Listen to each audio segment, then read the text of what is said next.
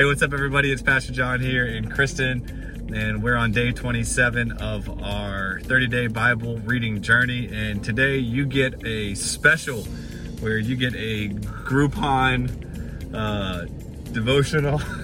You get me and Kristen coming at you.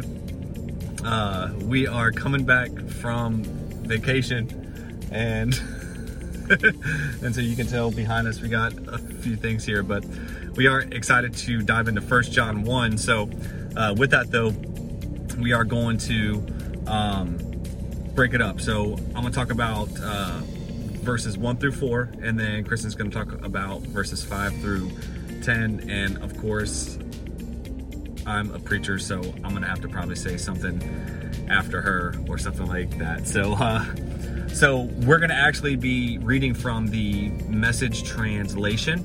And so I'm going to read 1 through 4 and get us started. So this is what it says here. 1 John 1 through 4, message version. It says from, actually, let me start off with this here. The book of 1 John, right? Because you need some context here, right? John is the half brother of Jesus. So they grew up together. So this was somebody writing that followed Jesus, that was a disciple of Jesus. But the thing is, he also grew up with Jesus. And this is somebody that if anyone knew Jesus well, it was John, right? And John called himself the disciple that Jesus loved. Essentially was like, I'm Jesus's favorite, right?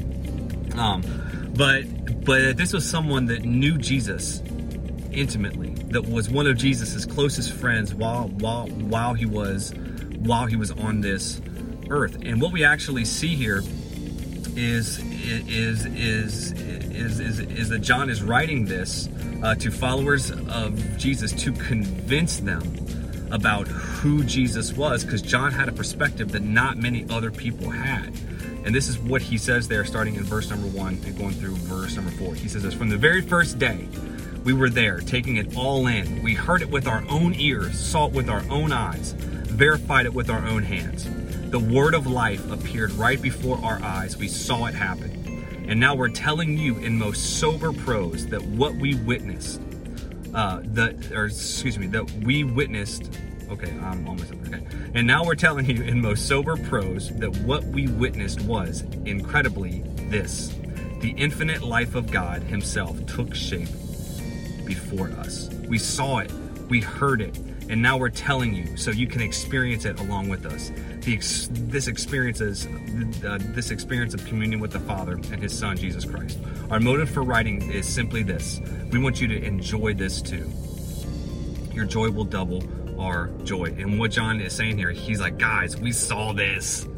We heard him, we saw him, we touched him, we walked with him, we saw his teachings, we heard him speak, we saw his miracles, we saw him disciple people, we saw him die, we saw him rise from the grave. And what he's saying is like, y'all, we saw this and we want you to experience this same thing. And the crazy thing is, since John knew Jesus intimately, he grew up with him. It was just like, if anyone was gonna like out Jesus, if anyone was gonna be like, this dude's a fake, he's a false, he's a liar, he is not the Son of God, it would have been John, because he was such good friends with him. But even Jesus's closest friend was like, this is the guy, right? Here's the thing: those closest to you, they know you the best. Like, you know, personally, if I was like, I'm perfect, I am all perfect, I do nothing wrong, you know who would be the first person to be like, full of it, wrong, that's not right? It would be Kristen. Why? Because she knows me best. She sees me at my worst, right? She is there, intimate detail. I mean, she is there. So if anyone was going to be like, this dude's not perfect, this dude's crazy, like it would be you. But you even see here, John, like Jesus' closest friend, says about Jesus, this is the real deal. We heard him, we saw him, we touched him. This guy is legit, and we want you to experience this same Jesus that we did. And that's what John is saying here with this first part. He's setting the tone for this book. He's setting the tone for this letter. He's saying, y'all, we want you to know about this Jesus guy. And then it goes into verse number 5 through 10, which I will let my wife talk about that, and then I will, of course, I'll have to throw something in there, right? Yes. So I'm going to read 5 through 10 in the Message version as well. It says, "This, in essence, is the message we heard from Christ and are passing on to you. God is light, pure light. There's not a trace of darkness in him. If we claim that we experience a shared life with him and continue to stumble around in the dark, we're obviously lying through our teeth. We're not living what we claim. But if we walk in the light, God himself being the light, we also experience a shared life with one another, as the sacrificed blood of Jesus, God's Son, purges all our sin. If we claim that we're free of sin, we're only fooling ourselves.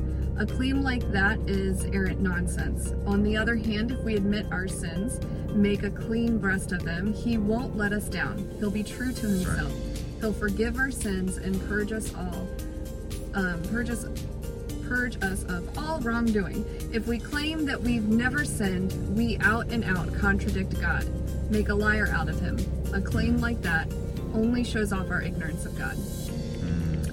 So in reading 5 through 10, I had a few thoughts, and I write everything down. So I'm going to read my thoughts. So starting with 5, talking about it's the continued invitation to be in relationship with Jesus, and it's talking about God is light and there is no darkness in him. And as a believer, we are to walk in the light, which means we're moving. We are being active in progression. We are being intentional to walk with God in the light. This brings us into close relationship with him. And when you're close in relationship with someone, like John was saying, they know you, you know them in ways that others and acquaintances won't. So walking in God's light helps us know him even more. Now, when you place something in light, you can see everything. And that's the same for us. When our souls are in the light, we can see the sin that's within us. Admitting we are sinners allows God to cleanse us, forgive us, and we continue to naturally walk in his light. So, confessing, admitting, it means to say the same as. When we confess our sin, we are willing to say and believe the same thing about our sin that God says about it. That's good. We need a continual cleansing. Yes. Because the Bible says that we continually sin and we fall short of the glory of God. So, it's an encouragement, 5 through 10, it's an encouragement to stay in the light, stay close to the light, admit that you need to be in the light, and for God to cleanse you and forgive you. And you can do that by praying, which is just talking to God, reading the Word, which you've been doing for the past 27 days. I encourage you to continue. Yes. Doing we that. Will. We will. So we're going to continue to do that, and then stay in fellowship or communication with other believers that will help spur you on to stay in the light. So that's what I got. Good job, babe. It's powerful stuff. So I want to build really quick on 1 John 1:9, right? Which in the NIV says this: if we confess our sins, he is faithful and just to forgive us of all unrighteousness. And y'all, some of you right now hearing that, you even think that you've gone too far, that God won't forgive you, right? Because honestly, especially if you are a brand new Christian, or somewhat new in the faith, you can you can sometimes think that you've gone too far, that you've promised God, I'll never do that thing again. And you're just like Peter, and you're like, God, I will never do that sin. I promise. I'm sick of it. And then you find yourself doing it in 3 days, and you're like, God hates me. He's not going to like me no more. This is a verse you need to hold on to. If you confess your sin, and just like like Kristen said, when you confess, it is saying the same thing about your sin. The God says it's not good, but at the same time, if you confess it, you're saying that. You're like, God, I know this isn't good. If you confess your sins, he is faithful and just. Faithful is this. That means he'll always do it. He's faithful. He will be faithful to his word. He's full of faith. He's faithful. He will do it. But then he's just, meaning, he will do the right thing, right? Justice, it simply means to rule rightly. Faithful and just to forgive you of all of your sins and to cleanse you. That's a promise, y'all. It's a promise. Don't hold your sin in. Get it out. It's just like taking a shower. Right? Daily. It's just like sometimes as Christians we stink because we don't confess and we don't get the stuff within us out. But here's the thing, confession is so good for your soul. It really is. And what it's saying, it's simply saying, God, I see the sin that you already see. And God, I'm saying, cleanse me. Wash me clean. Just like David prayed. He said, God, if there's any unclean way within me, get it out of me, right? So that's what we want to encourage you with, right? With 1 John 1:9, if you confess your sin, and it's not just a one-time thing. Confession of sin, personally, is daily.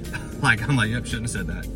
Should have thought that. God, please forgive me. Yep, I shouldn't have, and it's just like, it's a continual conviction that the Holy Spirit gives you. It's not condemning, right? Because there's a difference between condemnation and conviction. Conviction is from the Holy Spirit. Condemnation is from Satan, right? Conviction leads you to repentance. Condemnation leads you to death. It leads you to hating yourself, and you're not called to do that as Christ followers. We're called to be convicted by the Holy Spirit of our sin, and when the Holy Spirit convicts us, we do what 1 John 1:9 says. We confess our sins, and he's faithful and just to forgive us of all unrighteousness and to cleanse us. And y'all, what an incredible joy and privilege we have to take our sin to the one that did something and does something about it, Jesus. All right, so good job, baby. That was good. We should do that more often.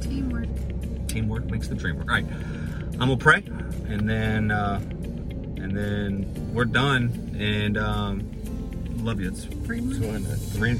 Three more days. Heavenly Father, we pause right now and thank you for your goodness and grace towards us. And Father God, we thank you for your promise that, God, that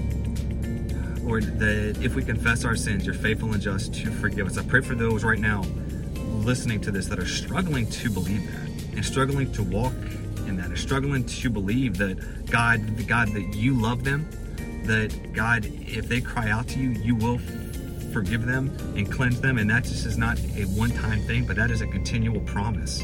So God, through the power of your Holy Spirit right now, I pray that you'd bring revelation and faith to each heart, each mind, each soul. God, to believe your word. God, to believe that your word is true. And Father, we thank you, God, that, Lord, that your word promises that, God, you are real. God, just as John said, we saw him, we heard him, we felt him. He's real. I pray that our hearts would be assured that we aren't following blindly, that we aren't following just some craziness that some cleverly invented stories that somebody made up, that we have a faith that can be tested, a faith that can be historically true. The followers of Jesus saw him, watched him, and God, and passed these stories down to us to where now we 2,000 years later can follow you and trust you and believe you. So Father, I pray right now for the power of your Holy Spirit to fill each person watching and each person listening. And we thank you for your goodness and grace towards us in Jesus' name. And everyone said, Amen. Amen. We love y'all.